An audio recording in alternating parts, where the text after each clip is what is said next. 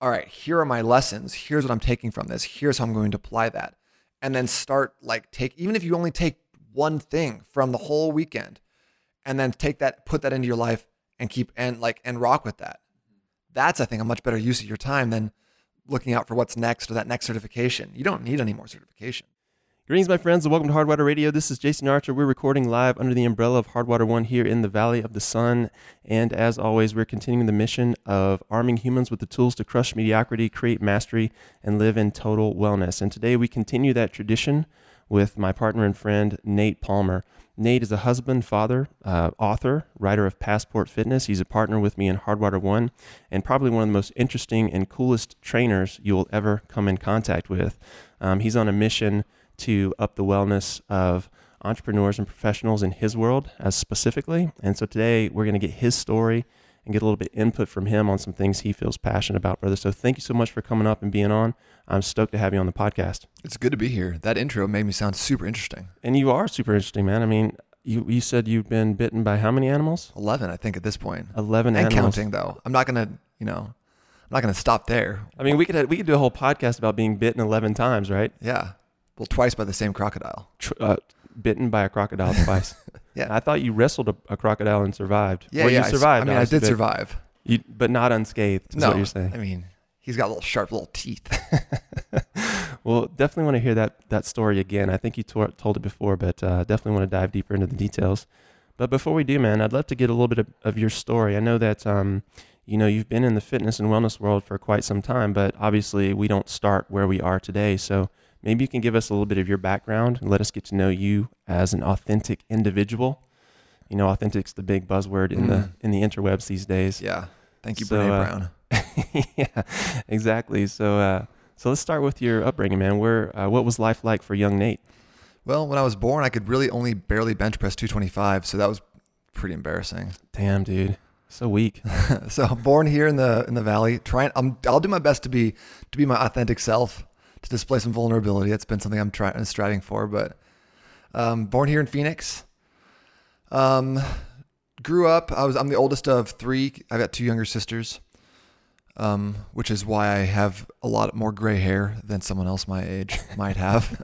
You do look older for your age, I gotta say. I mean, I don't mean that in a bad way. Weathered.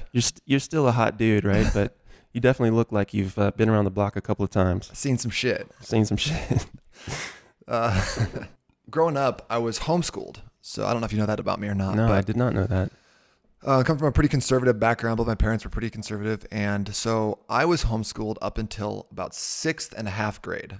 When my parents split up, then me and my sisters all went to public school. So they went to elementary school and I got tossed into middle school, which I don't know if you are familiar with middle schoolers at this point, but they're some of the worst humans on the planet. I actually have a plan for middle school. I think we should get rid of middle school altogether. And instead, they're the 6, 7, 8 years. So 11 to 13, we ship out all of those kids onto farms. We teach them actual skills. We get unpaid labor to build America up on. And then they get to take all those wild hormones and terrible human traits and channel them into something productive, farming, creating some food. And then we'll bring them back in when they're 14, 15. They've learned a little bit. They're not so wild and rambunctious. I think this is great. They're not learning anything anyways in 6th grade. Right.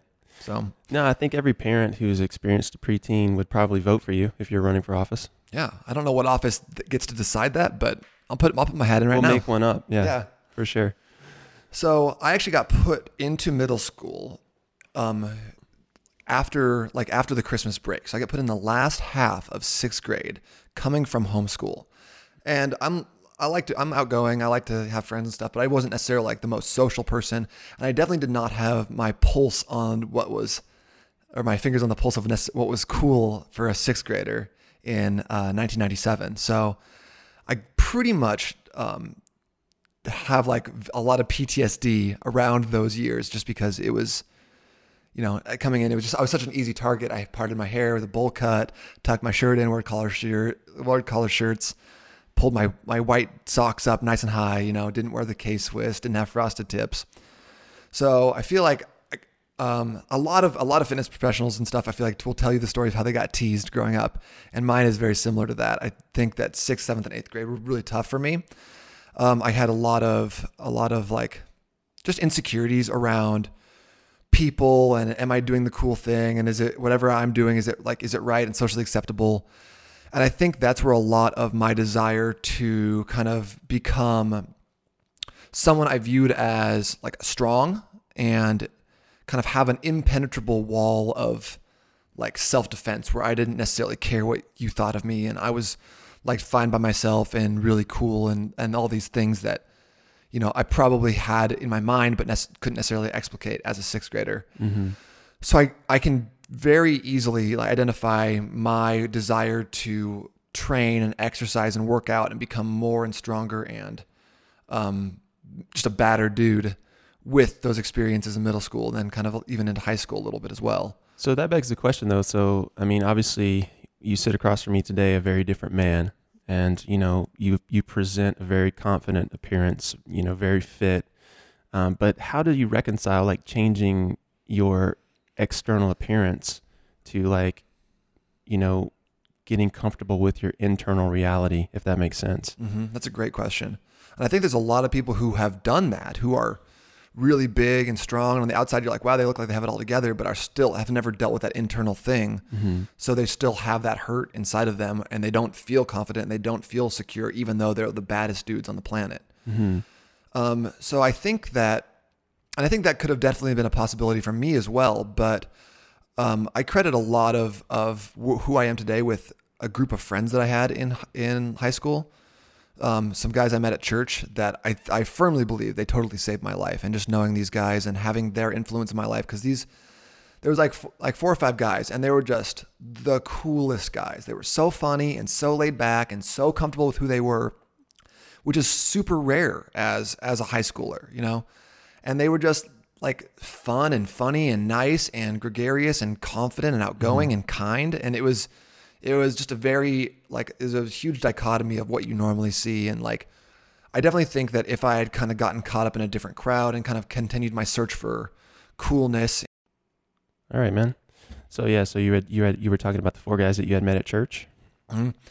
And if it wasn't for like just being around these guys and just seeing how like confident and cool and like how they didn't necessarily need to be like quote unquote cool or following the crowd to like attract a lot of people who were just gravitated towards them. If it wasn't for them, I definitely could have fallen into definitely down the wrong path, hanging out with the wrong people, searching for like that self-confidence and like self-love in wrong places.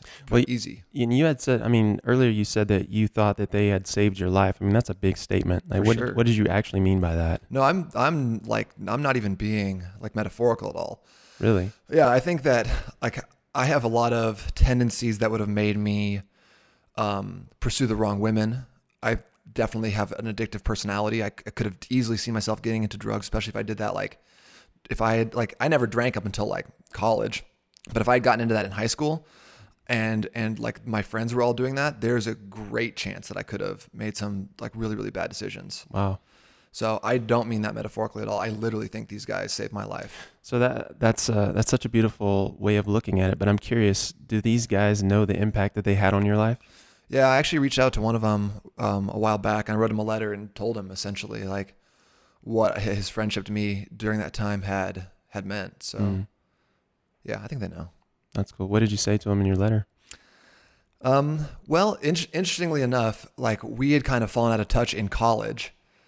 And I think that there was some perceptions of like just that we were different people going down different paths. We maybe assumed some different things about each other. So I just wanted to clear the air and be like, listen, man, like I still have so much love for you because of these things. And like, that's never going to go away because this is who you were to me. And so like, if that's like, that's how I see you still. And if that's what you want, then I'm here for it. That's cool. Did you get a response? Yeah, eventually we've had some good conversations since then. Oh, that's fantastic, man. So you're able to reconnect. And what about the rest of the guys? You said there was like 4 of them. Yeah. Are you in contact with any of them still? Yeah. So my buddy Kyle, I lived with up until December. I lived with him in college, Kyle, and then when my wife and I moved back to Phoenix, we lived with him and a roommate. Then we left that house, and then he lived with Lindsay and I while she had a baby. Oh, really? So he lived with Lindsay, me, and baby Renna for the first 4 months of her life. Wow. So yeah, he's still just a great friend. He lives in San Francisco right now. And then my buddy Patrick Sansi also, we lived with him and his wife out in Seattle. So they're still great friends. We're going to go see them in August. Wow. So that's such an interesting story, man. How do you, sort of contrast your experience coming up, like being homeschooled to then being kind of thrown into the public school system? I think some people have trouble adjusting. I only knew one family that did that in my high school personally, but they seemed fine. But they didn't transition until high school. So like, was your experience just that you felt like you weren't, up to par with like the latest trends, or was it like socially that you felt strange? I mean, I think there's a lot of different avenues you could go down with that question. I think it would probably have been easier transitioning at high school, but that was just not an option. I think that I definitely did not feel like I knew, like like I said, we were pretty conservative, so I didn't know anything about TV or music. And that was kind of a big thing when you're in 6th grade, is listening to the coolest music and Green Day and Offspring. And so I'd listen to Limp Bizkit on the bus ride home and be like, oh man, it's one of those days. Yeah, Chainsaw, what? Angry now. But stuff in Scottsdale, man. It's hard life, bro. Throwing up gang signs, like you said. But I think that like academically, I was way ahead. Like I had studied a lot of the things that they were just now going through. So I was bored in class. And then, but like socially was where I struggled really to like make friends, keep friends, know the right things to say. I was just kind of a weird person. I watched Monty Python, as an 11-year-old. So doesn't really have a place in like normal junior high culture. So that comedy kind of goes over most people's heads. Yeah. Even most adults, actually. Yeah. If we're being honest. Yeah.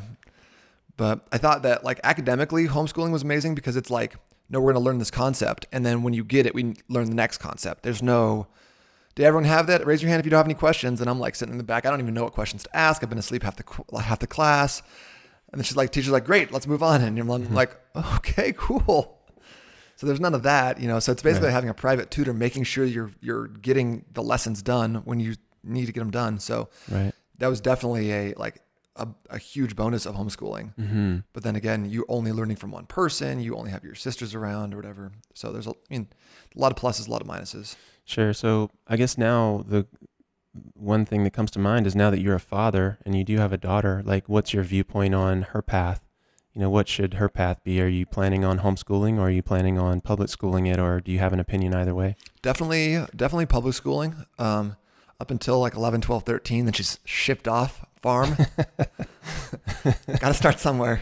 No, but I would like to, I think homeschooling would have a place probably, but if we were going to be traveling for an extended period of time, I'd like to, if we were going to spend a year traveling to South America again, or living like in a different country, I think it'd be great to spend some of that time homeschooling.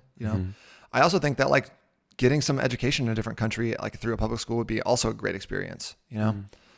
So that's something that I'm kind of in the air about. My wife Lindsay teaches 7th grade math, or taught 7th grade math in a public school, so she's very passionate about public schools. So I can kind of see it being like an amalgamation of the things that work best for her when they work best. Mm-hmm, mm-hmm. So did you graduate from high school here in the Valley? Yep, from Desert Mountain. Okay, right on. And then did you, were you sort of flung into that stereotypical path of, all right, well, I finished, now I go to college, or what did you do afterwards? Kind of. My parents said they would pay for any community college that I took. And so, but like then college was going to be on me. So I did a year at SCC, which I thought was actually an amazing education. Mm-hmm. Scottsdale Community College. I've actually been to Scottsdale Community College. I've been to Mesa. I've been to Chandler Gilbert, and I've been to PVCC, and I've been to Rio Salado. I've taken classes from all those places. And I think the community college system, or at least the community college system here in Arizona, is fabulous. Smaller classes. The professor seems to really care a lot more. I thought I did almost a better education at those places than the classes I took at University of Arizona. Did you get a lot of adults in your classes at the community colleges? It was definitely a lot older population. Yeah, I think that's the biggest difference. I actually taught at PVCC for a few years. I taught graphics classes, Photoshop, Illustrator, that sort of thing. And one of the things that I really enjoyed was the people that were there actually wanted to learn. Yeah. They weren't there to play quarters. You know what I mean? Yeah, true. And I think that's a big thing as well, is that if everyone's there, like putting their microphone in front of the instructor, which I saw more in community college than I saw in like university, putting their microphones down and then reviewing their notes later, so they didn't have to take notes. Like that's just like brings an atmosphere of like learning. And I could tell the difference in some of those like mandatory classes that a lot of people my age were taking. When I was going to like a math class that was literally, 19-year-olds. We got a lot less done. Of course you did. Yeah, for sure. So what were some of the things that you were really into at that point in your life? Was fitness starting to emerge? Did you start taking classes around the body, anatomy, biology, that sort of thing, or no? I wasn't necessarily into the physiology of fitness, but like previous to that in high school is when I started like training and doing resistance training. Mm-hmm. So high school was terrible. And my schedule was like Monday was chest, Tuesday was chest and arms, Wednesday was we had to go outside and run, which is terrible. It's disgusting. Thursday was chest and biceps, and then I think Friday was biceps. So schedule wasn't really that diverse. And you recommend this for everyone, right? Ideally, yes. So once I started getting into college, into like Scottsdale Community College, I started training like every day after class. I would go to the gym, work out there. And I was still kind of, doing my own thing, spending way too much time on the bench press, not enough time on the squat rack. But that's when I started to get it, like maybe see a little bit of changes physically, but I still was training completely wrong. And it wasn't until 2007 when I uncovered a website called T Nation or Testosterone Nation. When I Googled something like best workout program for muscle or best workout program for mass or something like that, and I found this website and I was like, holy shit, this site has everything. So like it had started in 1997. So I went back at that point and I read 10 years worth of articles on training and fitness and Olympic lifts and squatting and legs and all this stuff. And I was like hooked. Really? Yeah. Cause at this time, like the program I was in wasn't necessarily the program I would wanted to be in for my degree. I wasn't able to get into the Eller College of Business Management for whatever reason. And so I was kind of just being like, fuck it. I got all these tickets. What can I get for these? I want out. Right. So my entire, like all my free time started becoming devoted to reading articles, watching videos, and learning more and more about resistance training, which I just fell in love with. Yeah. So I hit the gym, try out different things. I was like the only person at the gym who was doing snatches and deadlifts and stuff. I was trying to lock down the lifting platform for like 50 minutes at a time. People would be like, can I get in? I'm like, no, got to snatch 55 pounds right now. Sorry. That's insane, bro. It's amazing though that you, have access to like college, right? On some level, but your choice for real education came from a website, Mm-hmm. Like what did you find that was the biggest difference between the two, and what made you fall in love with reading all of those articles? Because it is a lot of information to take in at one time. I think it's just that I loved training and I really didn't love, accounting. So I turned my degree, which was going to be a marketing degree or something, through this Eller College of Business Management. Couldn't get in there, so I turned it into like a business and psychology combination degree. Mm-hmm. So psychology I really liked. I loved learning about how the mind worked, but the business stuff was taking like business basics and accounting and stuff like that. It was just a nightmare. So boring. I had no love for any of that. Supply chain management, that's a hard pass for me. Well, why did you even start that path though? Well, I wanted a degree. You have to have a degree, right? Everyone says so. Everyone says so, yeah. Everyone says so. So when I showed up at my first training job out of college and I was like, I have a degree, they were like, who fucking cares? They're like, do you have a training certification? I was like, no. Is that like a degree?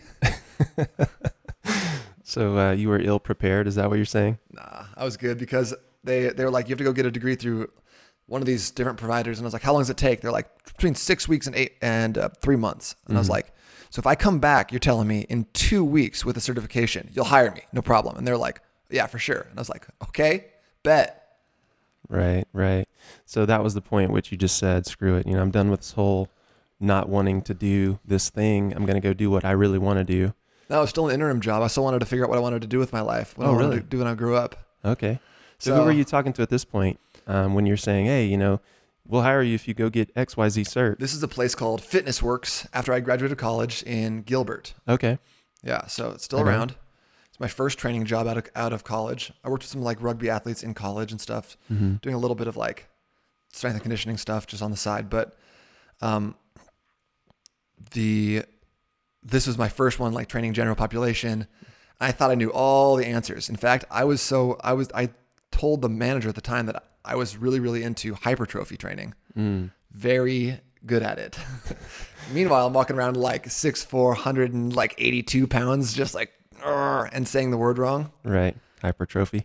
Yeah. Well, So after you had that experience with them and you decided that this was a path that you wanted to go on, what was that first cert that they sent you after? I got my NASM certified personal trainer certification. Right on. Did it in 2 weeks, came back and was like, boom, next what? Now what? And they're like, great, now you have to follow another trainer around for another week and a half. And I was like, what? Why can't I start training right now? Why don't I get these fabulous results and all this money that personal trainers make right now? Right. That's crazy, man. So you just thought you were going to just show up and things were going to just line up for you? Yeah, because that's how it works. Of course. Exactly. No, it seems strange to me that your path is very different. It's interesting jumping down your path, like going from the homeschooling piece where, like you said, once you picked up a concept, you had it, right? And then your education was, you were further ahead of the other kids in school when you came into the public school system, right? And it almost seems like once you had this idea in your head that, man, I want to go fast, that it just sort of stuck with you and you want to go fast. I want to go fast and do this, cert. I want to go fast and get this business going. I want to go fast and get these clients rolling. Yeah, that is a kind of a theme in my life. Yeah? Lack of patience. Oh, yeah? Yeah. I feel like I heard one time, and this has never really been an issue for me, but like that, like good is the enemy or perfect is the enemy of good, and like just ship it essentially. Like no matter where you're at, stop like overthinking things and just go. And I was like, yeah, that is how I'm going to live my life from now on.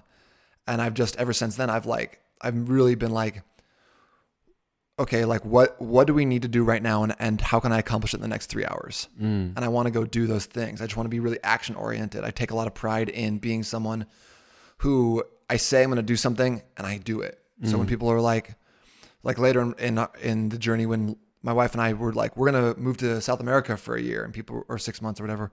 And people were like, yeah, sure. And we're like, fuck you and watch, and we did it. I told people I was going to write a book. And I think at that point people were like, well, yeah, okay, maybe you will. I don't have a lot of haters, unfortunately, because I feel like that would be some extra good fuel, but For sure.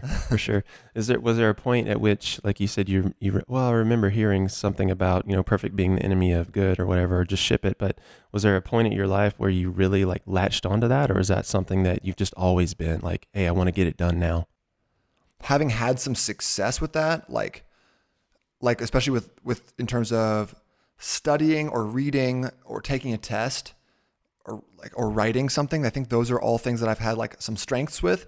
And then those are always things that like people will give you a little extra time, and it almost like makes you look extra good if you're the person who's like when would be ideal for you to have this by, and then you should give them that finished copy like the next day or 2 days later. And if I can flex something that's already a strength of mine and also make myself look good, which is also a priority of mine. Of course. Looking good in front of other people. Well, you and every other human, Yep. if we're being honest. Yep. Then that's like, that gave me all the reinforcement that my monkey brain needed. I see. I feel accomplished. You think I'm cool and I'm done with something. Like that's a dopamine rush in my life. That's cool, man. That's it's nice that you have that awareness. I think a lot of people would be ashamed to admit the fact that, hey, you know what? I actually enjoy, it gives me a little tap on the ego, when I actually underpromise and overdeliver, or just plain overdeliver. Yeah. Yeah. For sure. I like that. And then also when I was, post Fitness Works, I went to work for a place called Kaplan for a little bit. That was not for me. It was terrible. I knew the first day in like the training. Was that sales at Kaplan? Kaplan? It was worse. It was like enrolling people into a for-profit university. So yes, sales, but using the government monies to trick people who shouldn't be going back to school to get their degree in criminology or criminal science, because they're like, is this going to get me on CSI? And I'm like, hell yeah, it will. So I knew going in, I was like, this is a terrible fit and I hate being inside and I'm trapped in this chair. So I was there for 3 months until I opened my own studio up in Scottsdale. That's where I started working with Carson for the first time. Okay. And, but while I was building that business and building up some clientele, what I started doing was writing papers for people in college as like a side job. Really? So I posted ads on Craigslist in like 5 or 6 major cities on the West Coast that have universities saying that I would write your papers for you. So wow.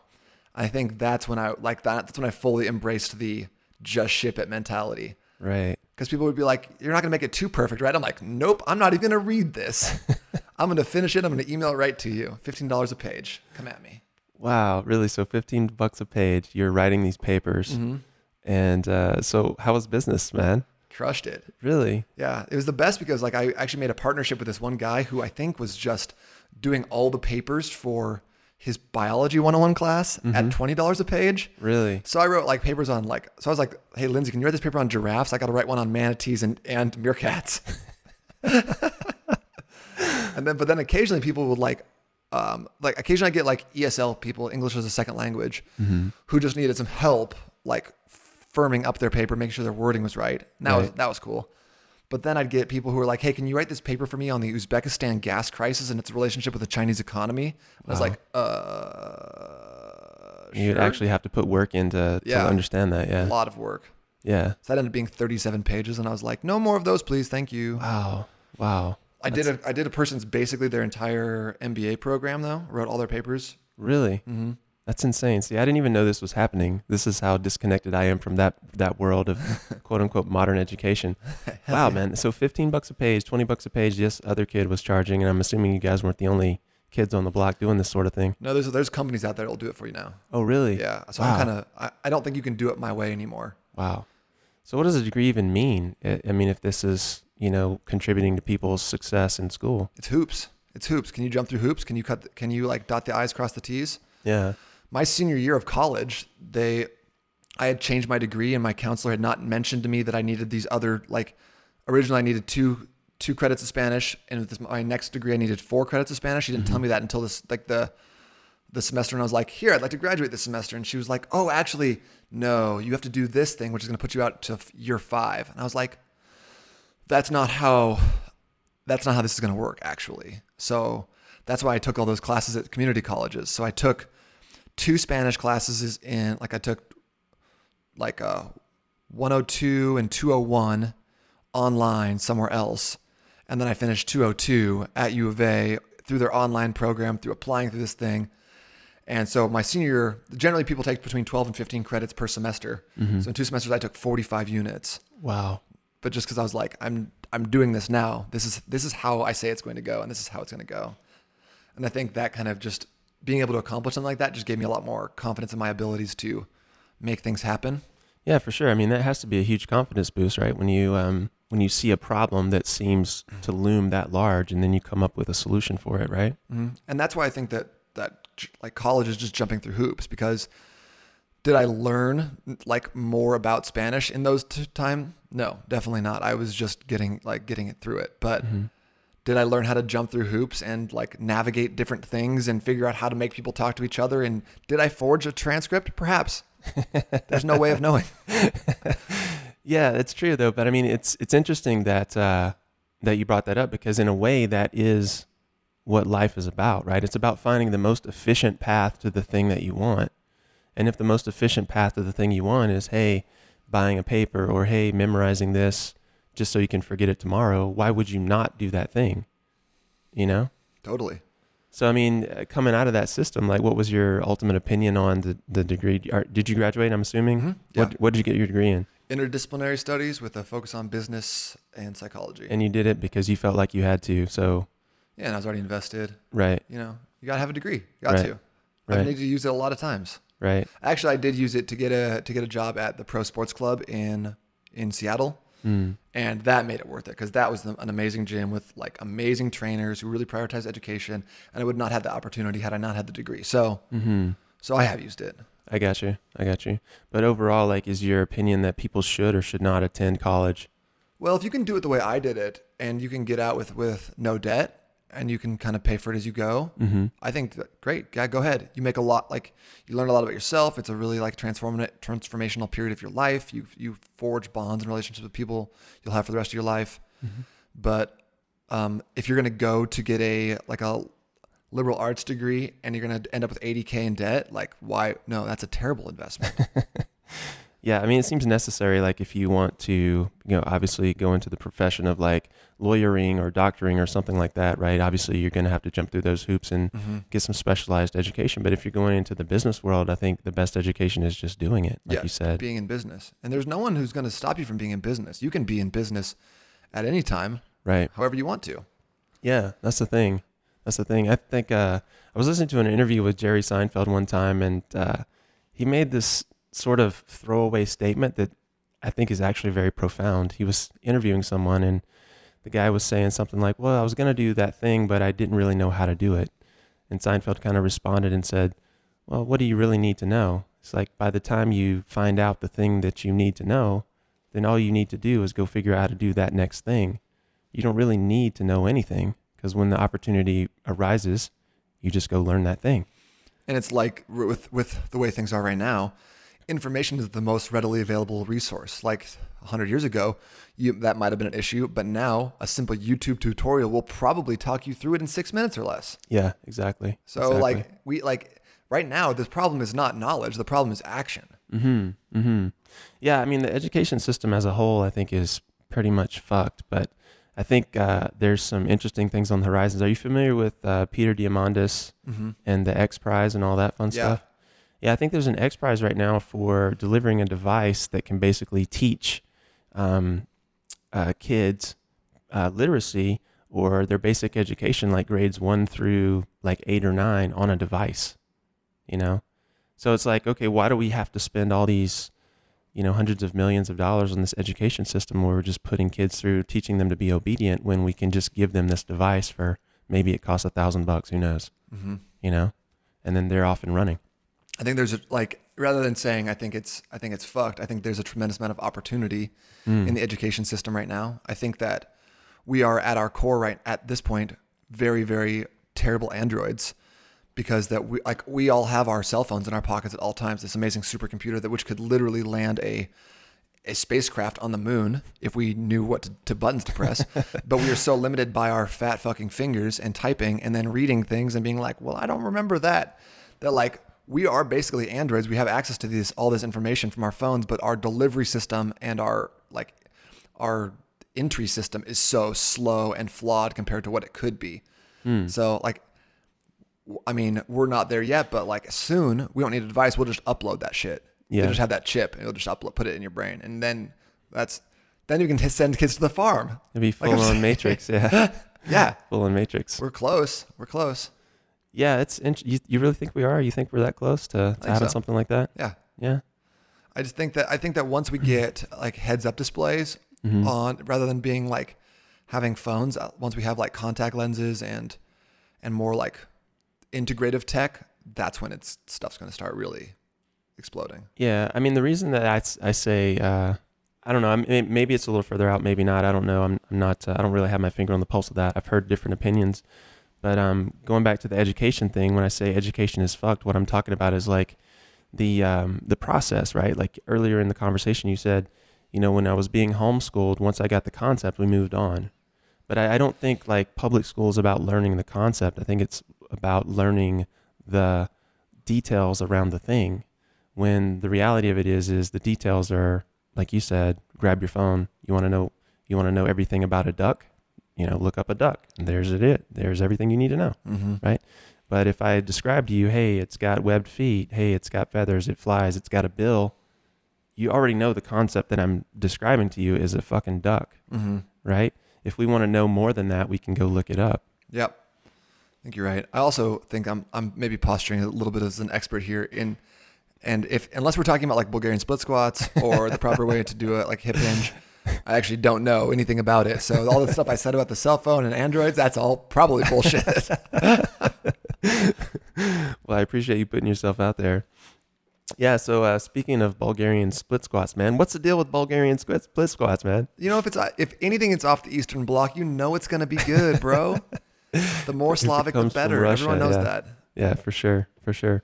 So you mentioned taking a job up in Seattle, right? When did you head up that direction?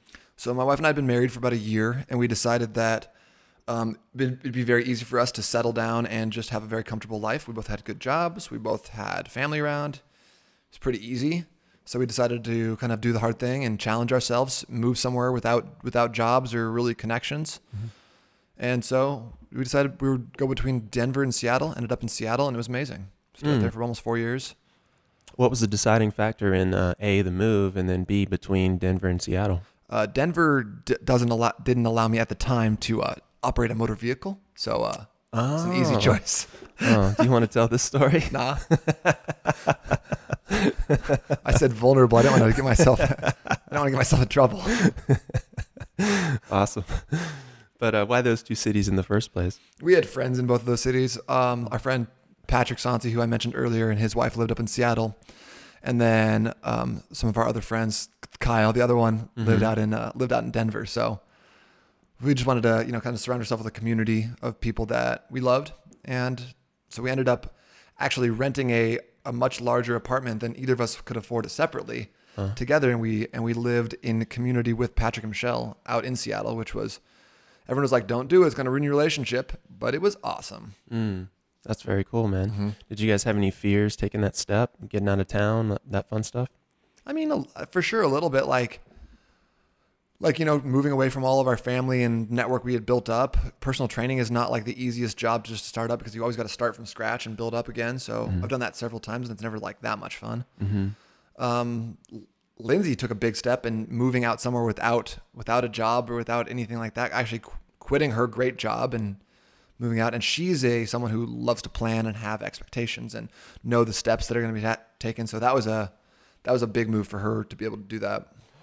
Did you feel a lot of pressure at that point when she walked away from that job and you're like, hey, babes, we're moving to Seattle kind of a thing? I don't think so. I don't think I really felt any pressure until baby girl was born. Now I feel a little bit more pressure. Yeah.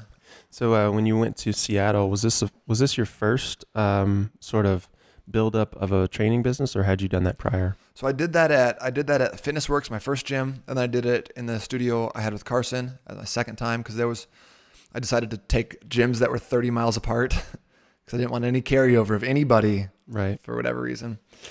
And then so it was my third time building up a business. What did you find is the best and most efficient way to build up that clientele for all those personal trainers listening out there? Yeah, you're gonna want to take your shirt off first and foremost. No, I think the biggest thing is if you're like in a corporate gym and you're trying to build up a clientele, you got to be friendly. You got to know everyone's name, and you got to talk to everybody all the time. And they got to see you working out too. They were because everyone's always watching you. They know you're a trainer, so they're gonna watch you doing your own personal workouts. Are you slacking? Are you challenging yourself? Are you pushing yourself? Are you someone that they're gonna want to train with? First of all, like, are you doing innovative stuff? Are you doing like boring stuff and talking to people, or do you have your headphones in, pushing yourself, challenging yourself? Second of all, like, how do you train your clients? Are you watching them? Are you correcting their form? Are you not looking around? Or are you like talking with some other people over here and checking your cell phone over here and not really watching them? And you're like, oh yeah, grab the 20s or whatever. Like, everyone's watching you all the time. So how you interact with the people is going to like make or break your success. And I think just knowing everyone who comes into the gym, standing by the front desk and checking people in when you're not working, shaking hands, getting names, remembering names, I think that's massive in terms of your success, because then people are going to feel comfortable coming up to you and asking questions and stuff. So it sounds like it's just one big effort in building rapport, you know, and then the business stems from that. Becoming the go-to guy that people have, if they have questions, they're going to go to you because they think you're friendly and you're an expert. So it wasn't like hardcore internet sales, like pounding the pavement, chasing people down. It was just like little things done consistently over time. Yeah, it was much easier than building an internet business.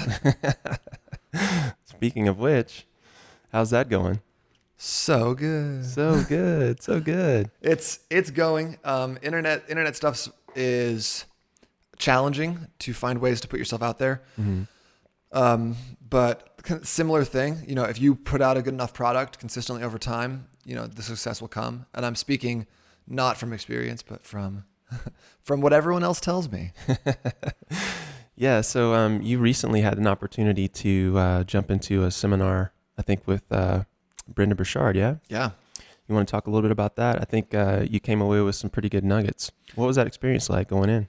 It was great. It was long. You know, it was 4 days of like just jam packed with content, and he does it all himself too. He had a couple, like 1 or 2 guest speakers, but other than that, he's on stage from like 9 a.m. to 7 p.m. talking and dancing and jumping. He said he burns close to like 8,000 calories a day. Wow. It's crazy. Yeah. So he was just wild. And then the amount of notes I took, I showed you earlier, but it was like 40 something pages front and back of notes from him talking. So it was just crazy to go back and look through this stuff and it's like see the gamut of the stuff that he talked about in terms of everything from psychology to physiology to these success principles and performance and everything else. Mm-hmm. So he's known, you know, in the success circles as being like the performance guy, right? Like helping you up your performance. Mm-hmm. What percentage would you say of the seminar was devoted to that versus some personal development stuff, or do you see any delineation there at all? That's a really good question. One thing that he said over and over and over again, which was awesome, and I think that like is very, very pertinent to most of us, is that common sense is not always common practice. Mm-hmm. He said it probably, I'm estimating 1 million times. But he's talked a lot about, like, he called this the 1-9 ladder of vibrancy. And the first was taking like 1 break every hour, every 52 minutes was the high performance standard based on this study he had conducted. 2 to 4 meals per day, 4 liters of water per day, 5 to 6 workouts per week, 6 to 7 meditations per week, 7 to 9 hours of sleep per day. So all these things are what I would consider common sense. If you could do all these things, that would make the most sense for your life. But who is knocking out all these things consistently? Right. You know, who's getting 7 to 9 hours of sleep? Who's hitting their workouts? I struggle with the meditation portion. I'm not doing that as well as I could be. But until we do that, like, then what's the point of taking a fat burner pill or, you know, all these other things that are made for like supplementation or supplemental like ways of getting energy. And like, if you're sleeping 4 hours a night, sorry, you're kind of just not going to be doing as good until you can fix that big problem. If you're not drinking any water, if you're only drinking like coffee and soda, it doesn't really matter if you're eating organic food. Right. Sorry, figure that out first, you know? So I think that a lot of times those two things are really, really blended in terms of like high performance and like personal development, self-development. And I think the foundation, the cornerstone of those is physiological vibrancy, health, nutrition, and training. I think those come first. Right. So how do you think that message went across? Like, you know, I think a lot of people want to put the cart before the horse, right? I mean, I know for me, a lot of times I'll sacrifice my physical well-being to create a result. And then in the end, like, I'll see, okay, well, I created that result, but also I hurt myself going into the following week because maybe I didn't get enough sleep or maybe I didn't eat right. So, you know, you're in the room with a lot of high performers. Were they sort of vibing with that, or were people admittedly having problems investing in themselves first? Well, I mean, I don't think you see that in the room. The room's so hype. You know, he comes out and he's dancing and everyone's dancing and jumping. And everyone, like, he says something and everyone claps. Everyone's bought in, right, in the moment. But like we've talked about before, success doesn't come from momentary, like, hype. It comes from ruthless execution of the basics and consistency over time, you know? So that's why if you want to build a better body, you need to be consistent over time. You want to build a bigger business, you need to be consistent over time. Like, so I don't, like, in the room, it doesn't matter what they said or did or thought. What matters is, okay, now it's been 4 months, 3 months, whatever it's, now what are you doing? And I've talked to several people who are high performance coaches who have been to 6 or 7 different seminars and are still not eating correctly, not doing their workouts, not drinking enough water. Why? Yeah. So what do you say to that person? You just kind of, you got to ask them what their values are. You got to ask them where, like, because nothing, if like, to be totally honest, if Brendon says something and then I say the same thing, why would someone listen to me over Brendon? You know, and if they're not listening to him, what difference am I going to make until that person can harness their own like need for success or get to figure out their why they would even bother with some of the stuff. It doesn't matter all the wise, cool shit I have to say. Yeah, but I mean, I think when you have a relationship with someone, though, it's more important than celebrity. You know, like if I heard something from Brendan, but then I heard it from someone that I was close with, that I had rapport with, that I knew factually whose results were, I think I would take that seriously as well. That's fair. Yeah. So I guess in that case, like the main thing I would do is I wouldn't necessarily tell them anything because they have all the information, they have these notes, but just continue to dive deep and ask them what they want. They're not doing how it. they're planning on getting it. Yeah, I think one of my biggest pet peeves with sort of the development world is the fact that a lot of people camp out there.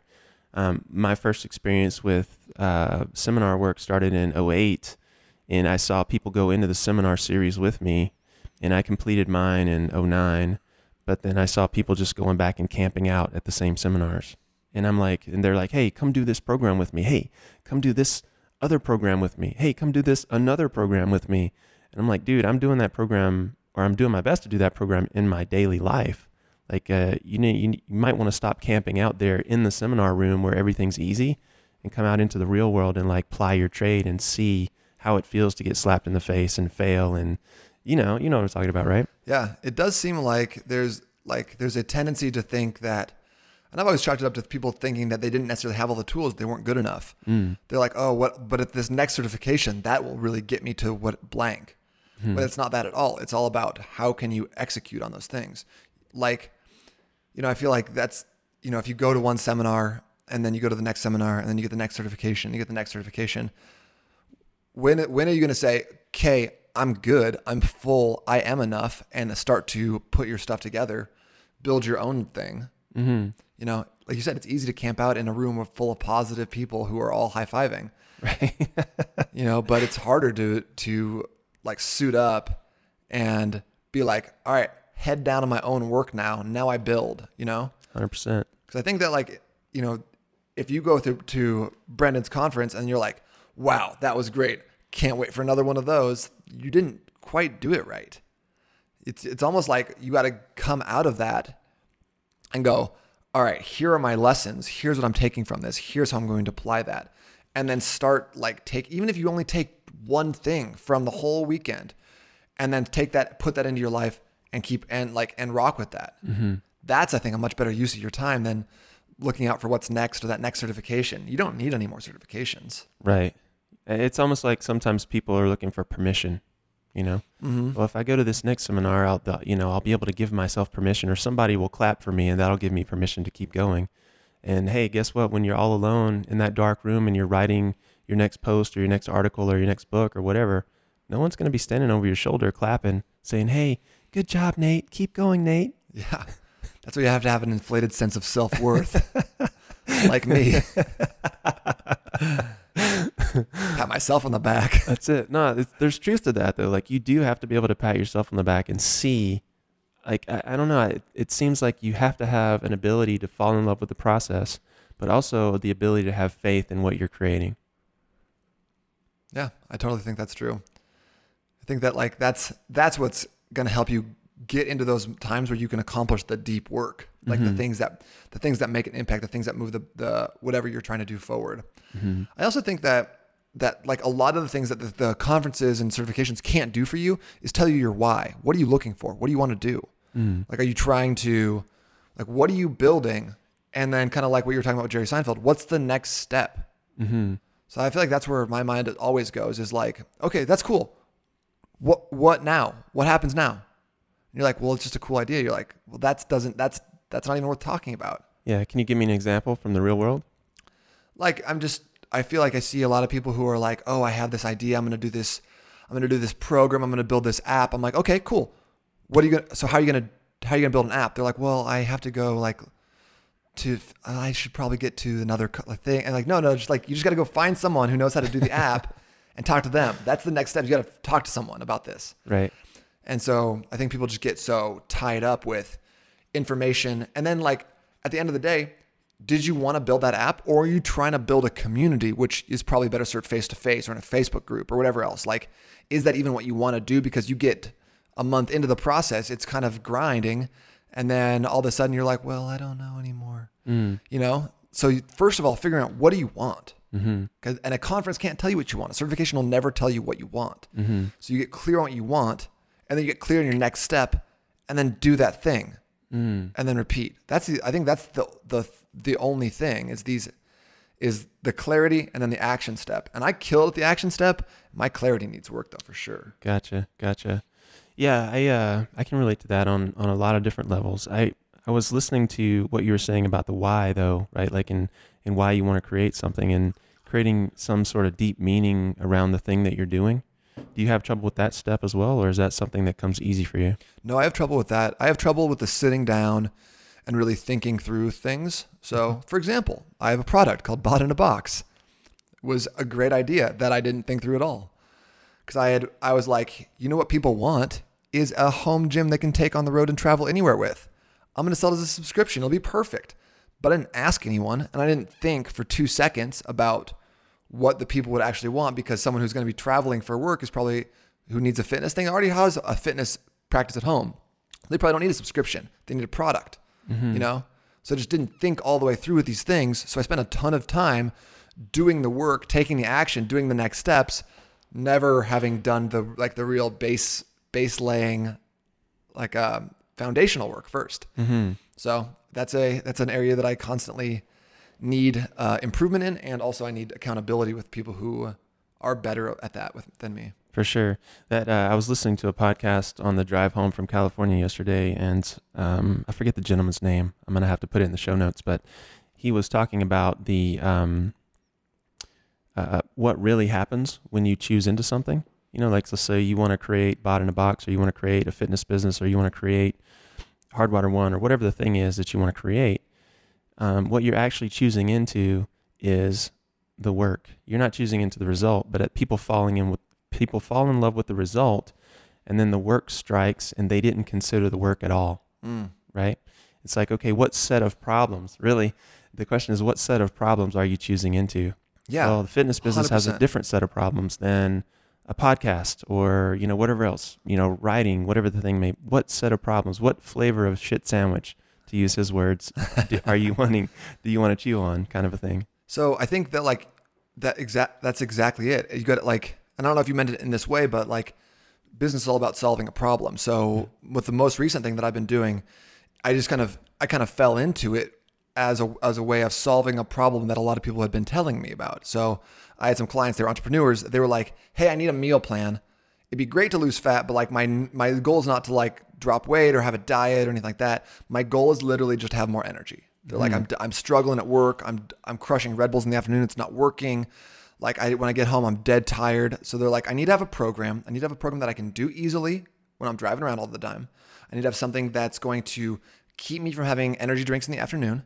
I need to have something where I'm not eating, or I'm not making 2 meals at night to have with my family. They're having this and I'm having barley and oats or greens or whatever else. I want to be able to eat with my family at night. And I want to be able to do this easily, consistently, whether I'm on the road at my grandma's house or, at home at a fancy restaurant. I need to be able to do it anywhere without meal prepping. And I was like, okay, let me come up with something. So I came up with a program for these couple guys that I just get basically try this out. Here are the steps. Here's what you do for breakfast. Here's what you do for lunch. Here's what you do for dinner.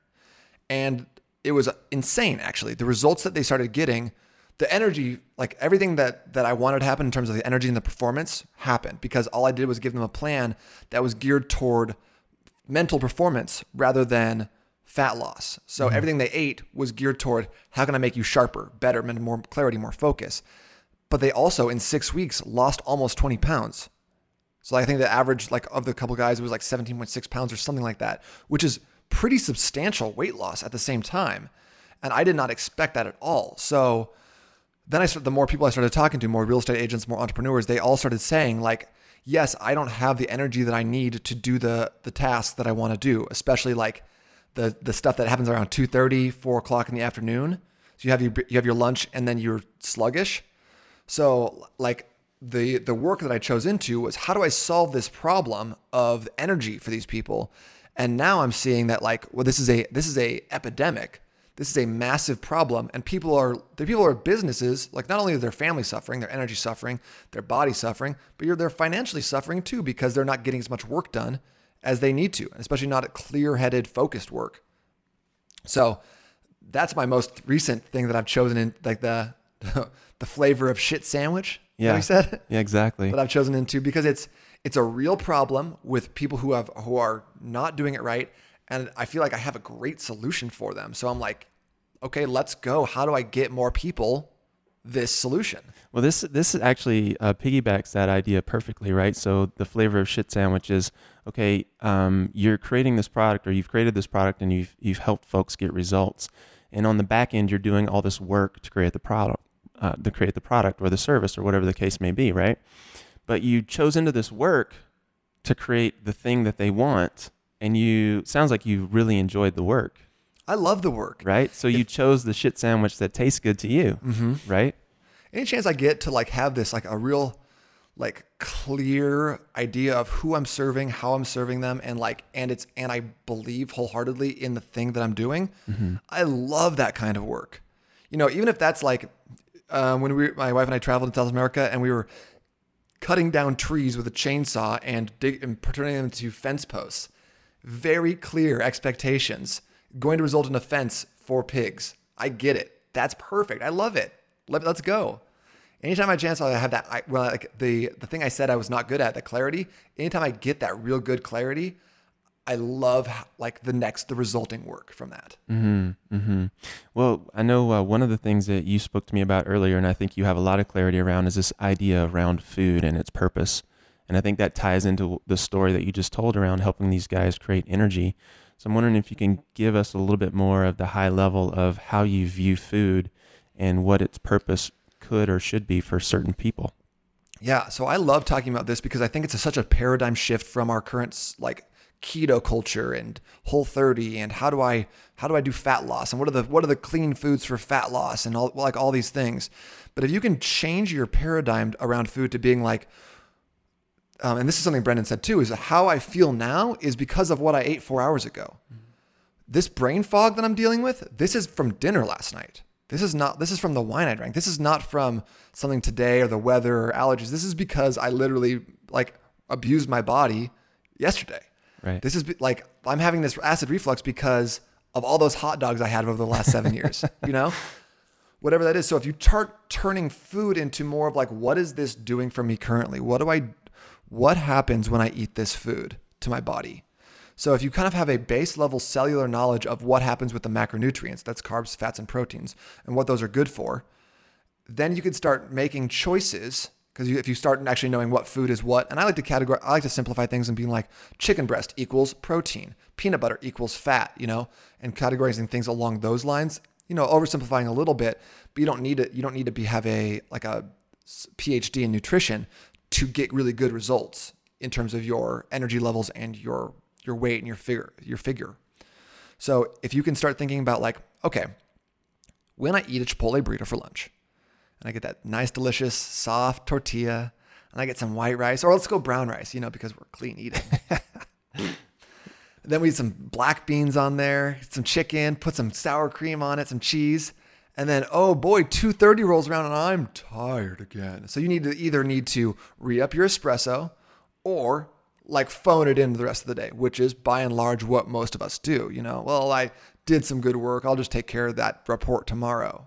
If you can take that, take that mentality and flip that around rather than being oh, I'm going to eat a Chipotle burrito because that's what I want for lunch.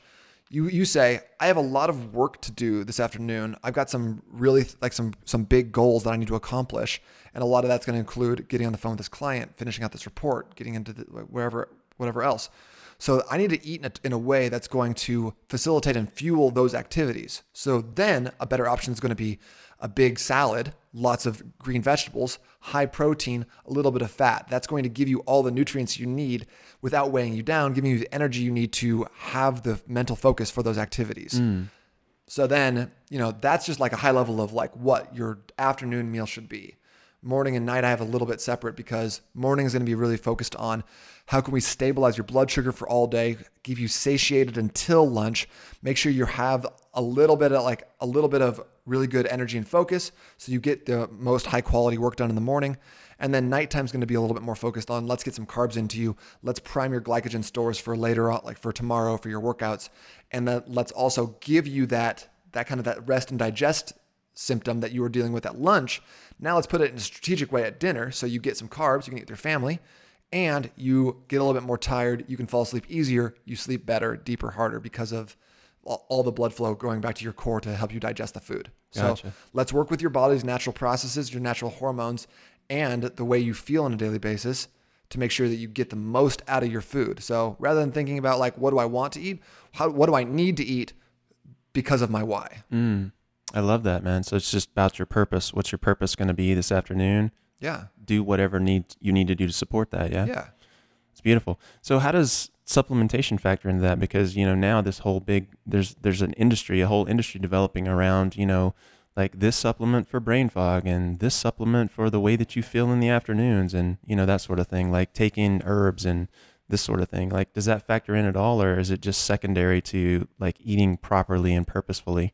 Well, I think it is secondary. That's why they're called supplements, not mandatories, right? You can have everything you want on just a whole food diet. That being said, I personally choose to have protein every morning because I don't get enough from just eating food. I don't prefer to eat in the morning. So the way I react best, have my best energy is with a shake that I can add in different things to depending on what I need. So yes, supplements are secondary, but I think that once you start eating for performance, then it becomes a lot more, you can start pulling different supplements that are going to aid in your specific performance that you need at the time. So for example, I take creatine in my shakes. I'll take 2.5 grams twice a day because my performance in the gym has dictated that I'll get better results if I take this creatine because of the addition to my adenosine triphosphate that builds up from the creatine. So I've just made that choice based on performance factors rather than on diet factors or weight loss factors or like trying to eliminate my belly fat and slim down.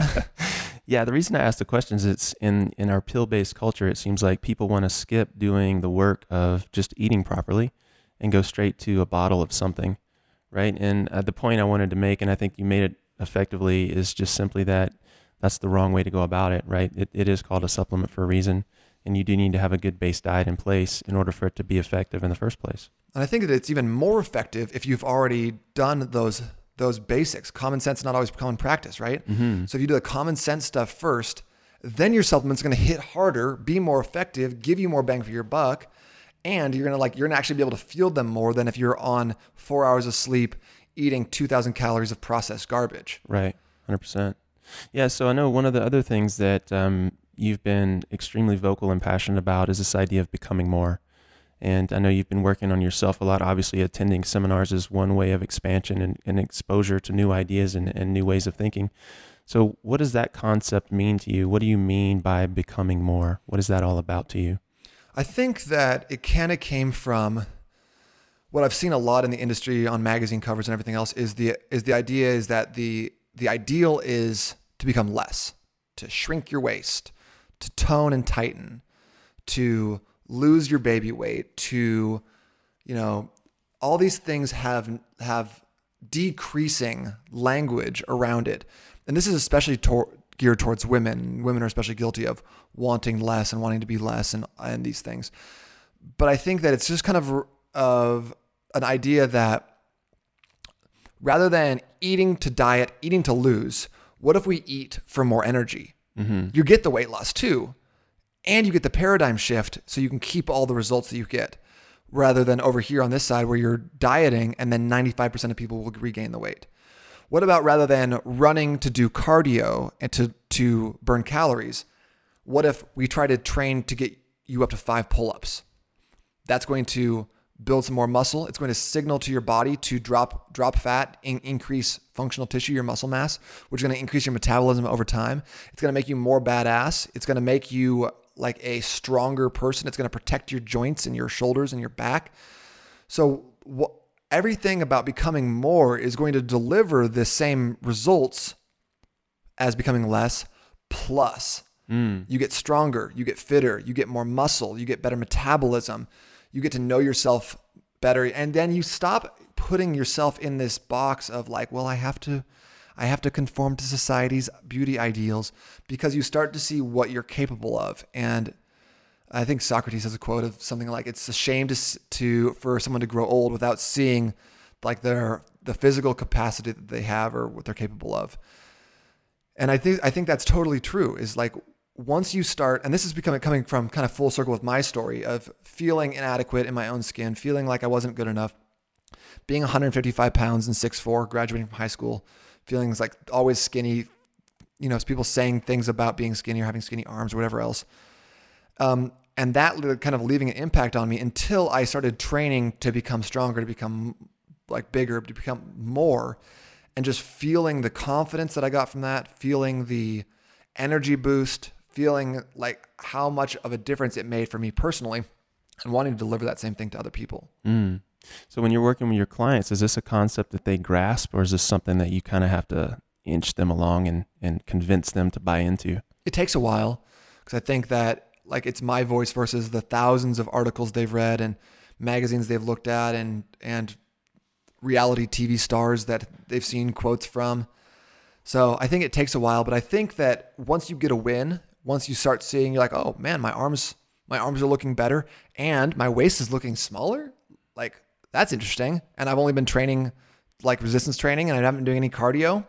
Oh, I haven't like been, trying to cut calories in the evening, or I still get to eat like some chocolate at night, and I'm still seeing the weight loss on the scale. You'll start being like, okay, maybe there's something to this. And I think it's a gradual process. Beautiful, beautiful. So at this point in your career, what does success look like for you?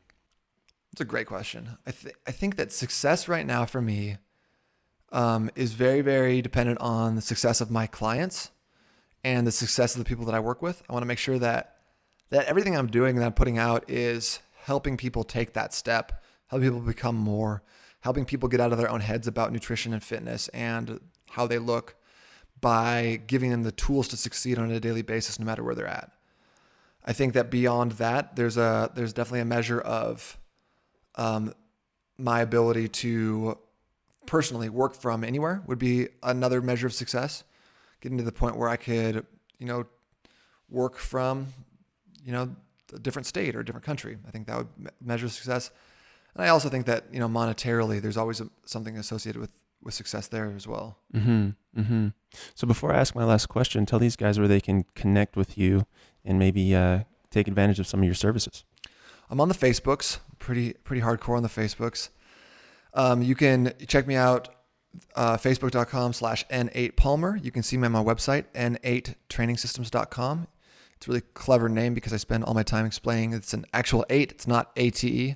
So it's really great. Good job. You out-clevered yourself? Go. Always. Love it. Instagram at N8Training. Or if you go to N8trainingsystems/free, you can actually grab one of my guides to eating like a healthy lunch no matter where you're at. It's called Fit Fast Food. So you can grab that for free. Just a quick download. Beautiful. We'll definitely link that up in the show notes. So my last question is always the same, and that is simply this: what does wellness mean to you? Kind of like as we've discussed in Hard Water, there's a 3-pronged approach to it. Mm-hmm. You got to have the physical side. Obviously, I think that for me is the cornerstone for the other ones to build upon. You got to have the mental side. How's your self-talk? How is everything going on inside your head?